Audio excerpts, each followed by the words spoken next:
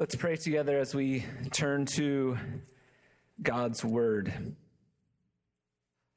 Lord, we thank you for this scripture that Connie just read for us, for the great mystery that it is that you have brought us from death into life, that we were once dead, but now raised in Christ and given a purpose, a work, a calling to do in the world.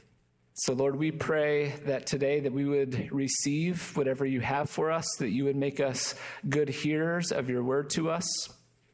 Lord, each of us come in here with different burdens, trials, doubts, fears, different obstacles to hear from you today. And I pray that by your Spirit that you would remove those and open our heart and our minds to hear what you have to say. In Jesus' name, amen.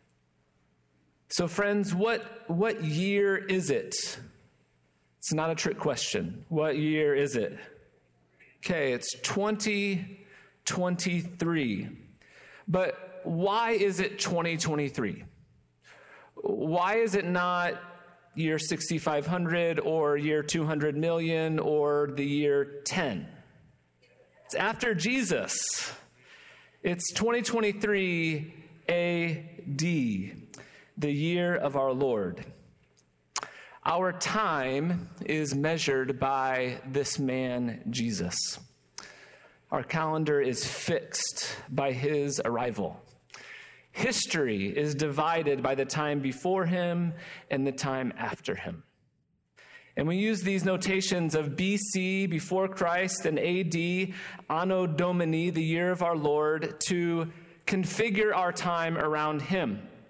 We reckon history based on the time that came before him and the time that came after him. And that's a wonderful thing to consider. But this morning, I want you to consider your own personal BC and AD. Ephesians 2, 1 through 10, Paul tells us that each of us had a BC, before Christ, life. And he tells us what our life is like now, AD, in the year of our Lord, in the time when he has been Lord of our lives. In the first 3 verses of this chapter, Paul uses some very strong language about what we were like BC, before Christ. Dead, objects of wrath, in our transgressions and sins, following the ways of the ruler of the kingdom of this world. Paul describes us as dead. There are many places in Scripture that associate sin and death together, and what Paul means here is not our physical death, but before Christ we were spiritually dead, spiritually flatlined, spiritually unresponsive to God, unable to hear him, see him, or respond to him in any way. Humanity was created, you were created in the image of God to be alive to him. The first few chapters of Genesis tell us that we were made alive to God, alive to worship him, made to worship him and to hear him when he speaks, and to speak to God and to know that he's listening and hears us, to hear his word and to obey him. We were created to be spiritually alive and responsive to God. But our sin before Christ caused us to be spiritually flatlined, to be unresponsive to him. When he spoke, you did not hear. You did not have eyes to see his work. Your heart was unresponsive to him. Your mind was darkened to his truth. Paul says that before Christ, in our BC life, we followed the word of another, followed the ways of the ruler of the kingdom of the air. We responded to sin and to the evil one. In your life, BC, you were dead in your sins, unresponsive to God. But verse 4 says, but God. Those 2 words, actually 3 words in the Greek, but God, help us to see what God has done. We are helpless and unable to do anything, spiritually dead, unable to respond to him, but God, in our AD life, we have been made alive to him. We are recipients of his grace, of his kindness and his power that make us alive and able to respond to him. And one of the most important things that he says about each one of us living in our AD life is that we are God's workmanship, created in Christ Jesus to do good work. Paul says this amazing thing is that you have been created in Christ, you have been raised with him, seated with him in the heavenly places, and now he has given you a good work to do. He has given you a vocation, a calling, good work to do. And Paul says that this work was so important that he prepared it for you in advance. That there was some plan and purpose that God has for you in your life that was so important that he planned it in advance. He didn't just say that, Josh became a follower of Jesus and now I need to find something for Josh to do until he dies and goes to heaven. The grace that God gave to Josh and to me and to you is a grace that we would be saved and live forever with God. And it is a grace that now we have been given purpose and meaning and calling in our life right now.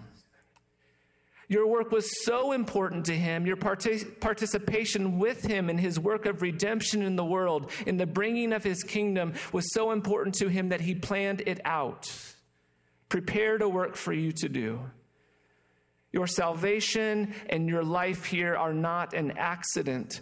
God has something for you here. This is what we're going to be talking about today as we begin to wrap up our series on uncommon unity. This week and the next week is our last sermon on this topic. And one of the ways that we express our uncommon unity is through our diversity of our callings. Here at Broadway, we believe that there is one call to follow Jesus, and that is lived out in many different kinds of callings. One call, but many callings. Each of us has been called by God to serve him and to serve others. This idea of calling is very closely related to our topic of spiritual gifts that we talked about a couple weeks ago. Each of us are given gifts, some unique, special ability that helps us contribute to God's work in the world. And we also believe that each of us have been called by God for a specific kind of work. Ephesians 2:10 again. For we are God's workmanship, created in Christ Jesus to do good works, which God prepared in advance for us to do.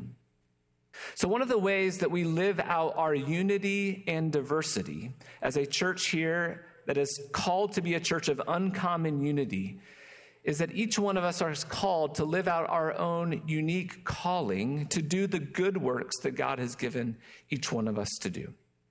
So I want to talk a little bit about calling today. What do we mean by this idea of calling? I just want to define calling as this way. The ways that God invites us to join his mission. The ways that God invites us to join his mission.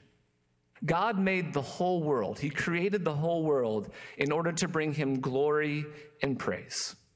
And right now, he is at work establishing his kingdom, his rule, his reign over every inch of the world that he has made. Over every heart, over every home, over every neighborhood, over every city, over every nation. God is king, and he's working to establish his kingdom over all things so that all things will give him glory and praise. And we read throughout the scriptures that God invites human beings, his image bearers, to participate with him in that mission. Beginning with Adam and Eve, who God tells to be fruitful and multiply and to fill the whole earth. Abraham, who was called to leave his father and mother and to go to a place that God would show him and that he would become the father of the nation of Israel. Moses, who was called at the burning bush to lead God's people out of slavery and into the promised land. The kings and the prophets are called. And then into the New Testament, the disciples and the apostles are called to be about God's work that he's given to them. And throughout history, men and women throughout history have heard a calling on their life, have responded to it, and have joined with God in his mission. Every follower of Jesus is called to participate in God's mission in their own unique way. So when we talk about calling today, we're talking about God's invitation, his initiation to speak to us and to invite us to join with him in the work he's doing in the world. There's a couple different kinds of callings that I want to talk about today. The first is God's general call to every believer, and then also God's specific or personal calling to you. First, there is God's general calling to every single believer. There are certain callings in Scripture that apply to every single one of us, different ways that all of us are called to, invited to join in God's mission.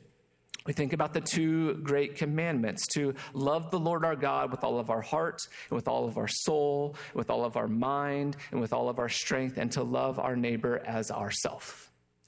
By following these two great commandments, we are joining with God in his mission to bring his kingdom come here on earth as it is in heaven. And all of us are called to live out those two commandments. After the resurrection, Jesus gives his disciples the Great Commission. Go into the world and make disciples of all nations, teaching them to obey all that I have commanded, and baptize them in the name of the Father and of the Son and of the Holy Spirit.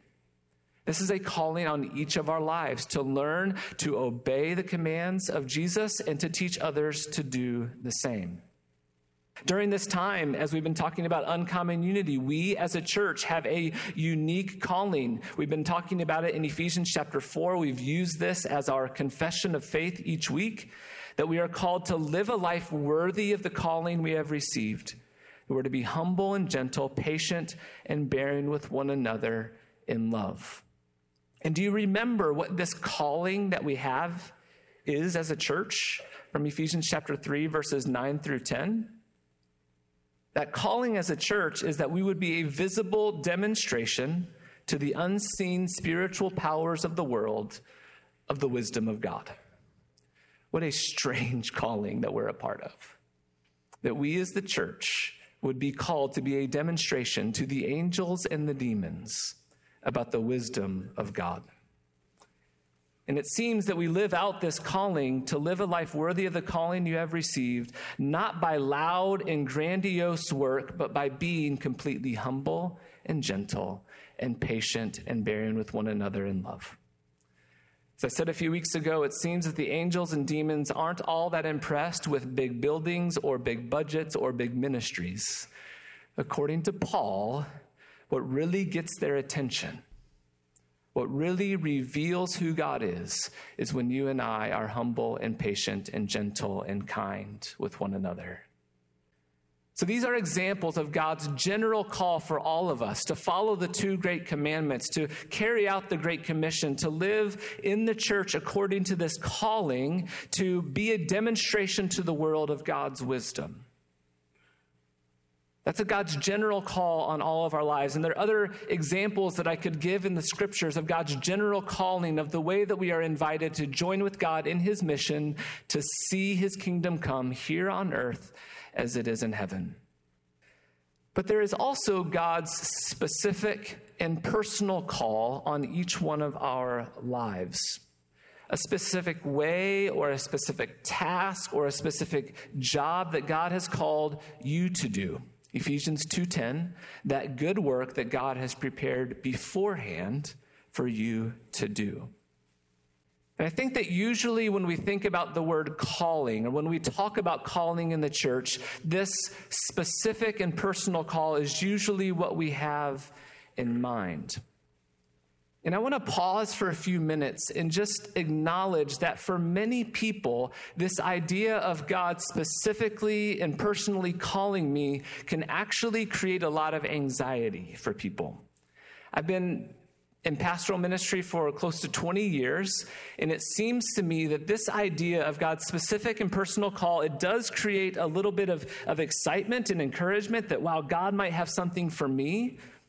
But more than anything, it seems to me that people are confused about it and sometimes frustrated about it.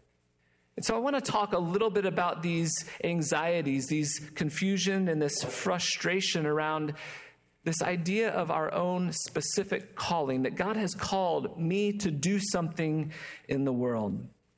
For some people, it can be just really confusing. Well, what does it mean for God to call me? And is everyone really called, or is that just something that's left to pastors or missionaries or other kinds of people who do really spiritual stuff? Or there's confusion around calling about how that relates to my job. Like, I work 40, 45, 50, 60 hours a week. How does my calling from God, how does that relate to the job that I do? Or does it relate at all? What's that all about? So there's confusion about what calling means. I think there's also a lot of frustration that I hear when I talk to people about calling. Some people are frustrated because they simply don't know what their calling is. They want to figure out, they would do it if they could, but they feel really paralyzed because they haven't heard some sort of word from the Lord about what they are called to do. Other people are frustrated about the idea of calling in their life because they do feel like they've heard a calling from God, but life gets in the way. Their job gets in the way. The constraints of family life get in the way. The lack of money or resources or encouragement from other people just isn't there in order to make that thing happen. And so people can be frustrated when they think about this idea of God's specific call on their life. There's another way, interestingly, that people feel frustrated about calling is that they feel that the weight of calling is just too heavy for them.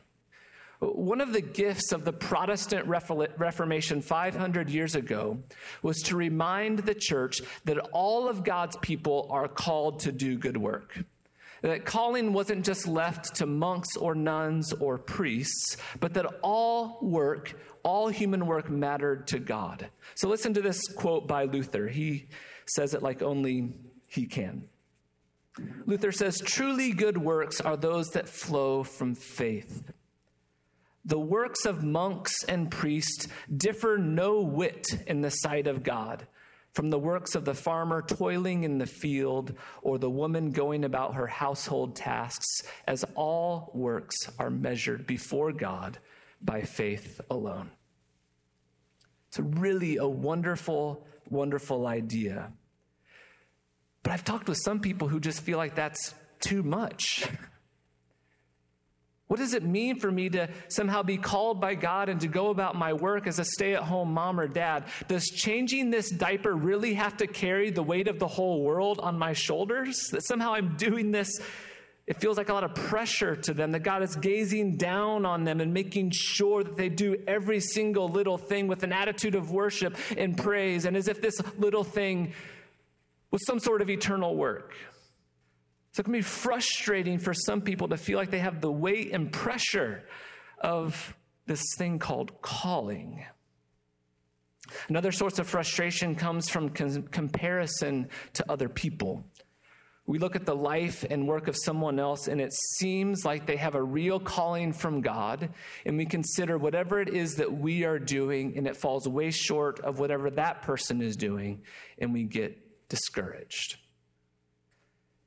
I suspect that when it comes to this question of calling, especially this idea of having a specific calling from God in our lives, all of us in this room, at least most of us, have had some sort of combination of this confusion or frustration that I've just described.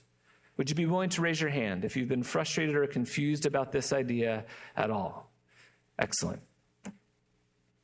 If you're really a sincere and earnest person, a sincere follower of Jesus, how can you not feel this way at some point? If God has a calling on my life, something to do of eternal significance, how can I not feel frustrated by that sometimes or confused by that sometimes? It's just so big. It's such a huge thing to consider in our own small life. But Ephesians 2:10 is clear that God has designed good work for you to do. And I want to remind you today that that's good news. Even if you feel confused or frustrated by that, I just want you to rest in 2:10, that God has a good work for you to do. And I want to give you some guidance today that I hope will be helpful for you as you navigate the frustration or the confusion that you may feel about this idea of calling. It's my hope that this guidance will diffuse some of the anxiety, and I hope make all of us feel a bit more hopeful about how to go forward, discerning the work that God has us to do, or more confident as we walk forward in the work that God has called us to do.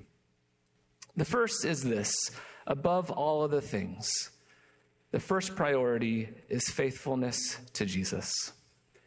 Your relationship to him is the most important thing. The work is secondary to your relationship with him. The first priority is your relationship with him. I just wrote a new verse to the song that we sang earlier. Maybe you can join me in singing it. When I don't know what to do, when I don't know what to do, when I don't know what to do, give me Jesus. Give me Jesus. Give me Jesus. You can have all this. Give me Jesus.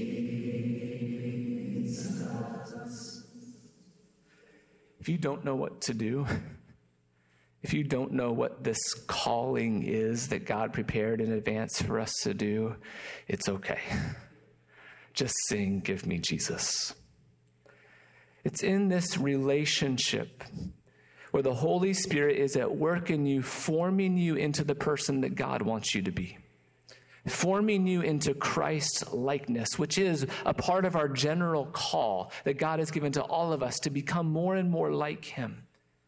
He's forming you into the kind of person who has the wisdom and the perseverance and the skill and the ability to do whatever it is that he will call you to do.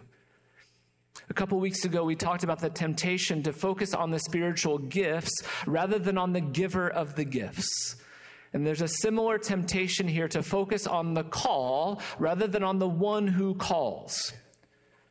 And that's first. That's our first priority, to focus on the one who calls us, to be in relationship with him, because in that relationship, we are becoming who we are called to be as a person in mind and soul and body, formed into his image so that we can do the work that he's called us to do. Secondly, if you don't know what your calling is, or if you feel frustrated that you can't live it out for one reason or another, focus on those principles of the general calling that we talked about earlier. These general commands of God are a part of the work that each one of us are called to do. Loving our neighbor as ourselves, loving God with all of our heart, soul, mind, and strength, learning how to obey the commands of Jesus, and encouraging and teaching other people to do the same. Learning to be humble and gentle and patient with one another in your community in love. And if you're faithful to these general principles of our calling, I believe that that will make space for you to hear the more specific thing that God may have for you. Third thing, listen and be patient and do what is in front of you. Think in our imaginations about this idea of calling. It feels like we're expecting to see some sort of neon light in the sky to show up and make it really clear, thou shalt do this. And that may be the experience of some people, but definitely not most. If you talk to most people who have this clear sense of calling in their life, it seems most often that their calling was something that they sort of fell into rather than forged their way into. Their calling felt somewhat unexpected. Some door opened up that they didn't even know to knock on, but it opened up for them.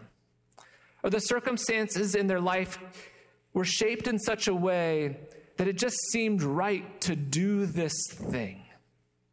So as you are considering what it means for God to specifically call you to something, be patient, be listening for the Lord, and simply do the thing that's in front of you and see what doors God opens for you. The fourth thing is pay attention to what moves your heart. There are things in this world that really move you. Problems that you see that bring you to tears, injustices in the world that really matter to you and that bother you, but don't seem to matter quite as much to other people. I suggest to you that those sorts of internal movements in your heart, motions toward other people, movements toward fixing some problem, those are from the Lord. He put them there, and they are part of you discerning his specific call in your own life.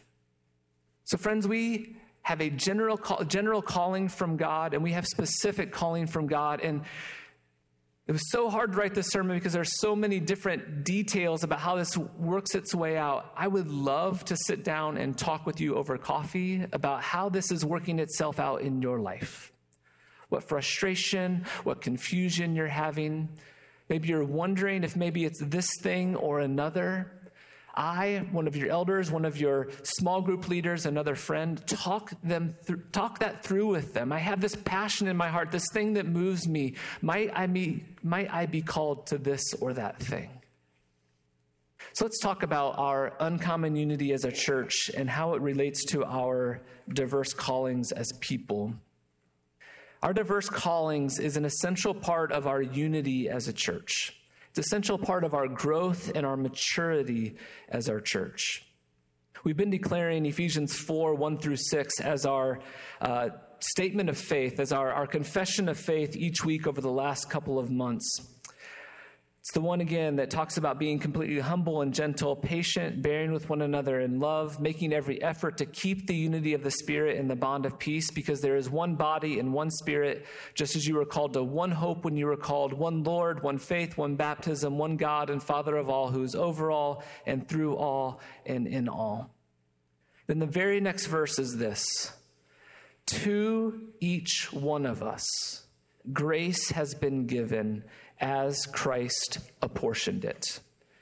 To each one of us, grace has been given as Christ apportioned it. And he goes on in this chapter to describe that grace as the work of service that each person is given to do to build up the body of Christ. We often think about grace in terms of our own moment of salvation, that we receive God's grace. And of course, that is the first experience that we have of God's grace. But we continue to experience God's grace over and over again. And one of the ways that Paul describes grace in his life is the work that God gave him to do. God has given me grace to be an apostle to the Gentiles. God has given you a grace that is the work of service that you have to build up the body of Christ. And in verse 16 of Chapter 4, Paul says, from Christ, the whole body, joined and held together by each supporting ligament, grows it and builds itself up in love as each part does its work. Paul uses this image of the body in a couple other places, in Romans and in Corinthians, when he describes the church as a body, each of them having a part to play, a role to play in the working and functioning of the whole. Our diverse callings are an essential part of a healthy and maturing and growing church. So I want to say to you today, don't despise your gift or your calling because you seem to think it's small or insignificant. The Lord sees the work you are doing. And he is very clear that when that work is done in faith, that it is not done in vain, and it is work that will last for eternity. Pay attention to your heart, and also be careful not only to despise your own gift and calling, but be careful to not be jealous or despise the callings of others. To look down on the calling of other people because you think that work is not that important, or it's small, or maybe jealous because you think their work is really important and yours is small. There's always this temptation to be looking over our shoulder at what someone else is doing or not doing. And this is a perennial temptation for followers of Jesus. It happened towards the very beginning in the story of Peter's calling. After Jesus' resurrection, when Jesus made breakfast for the disciples on the beach, Jesus restores Peter after Peter had denied him 3 times by calling him to go and to feed his sheep. It's one of my favorite stories in the gospel stories of Jesus reinstating Peter after his failure and calling him to be a pastor, to shepherd the sheep. And right after Peter receives this grace, this blessing, this new calling from Jesus himself, he looks over his shoulder at John and says, "What about him?" And Jesus says, "Don't worry about him. I have my own plans for him that you don't know about." And in that moment, the Lord turned Peter's attention back to himself. "Peter, look to me. Listen to the calling that I have for you, and I will work out my plans and my purposes for you and for John and for the whole world. I'm in control." And friends, we can trust him with this. He is the king after all. This is his world after all. It is his kingdom that is coming, not ours.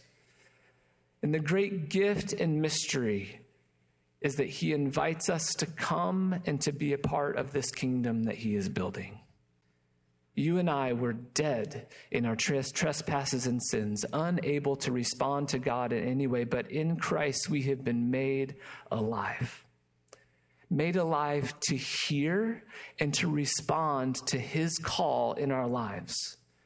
We've been made alive to become aware that he has good work for us to do. We've been made alive in Christ, and we're invited to join with him in seeing his kingdom come here on earth as it is in heaven. That is, here in my heart, in my home, in my church, in my city, in my nation, here on earth as it is in heaven. That's what the Lord is doing in the world. He is bringing his kingdom and his will here on earth as it is in heaven, and he invites each one of us to play our part in seeing that happen. So let's pray and ask again for God's power and his clarity and his wisdom to know how to be faithful to his call.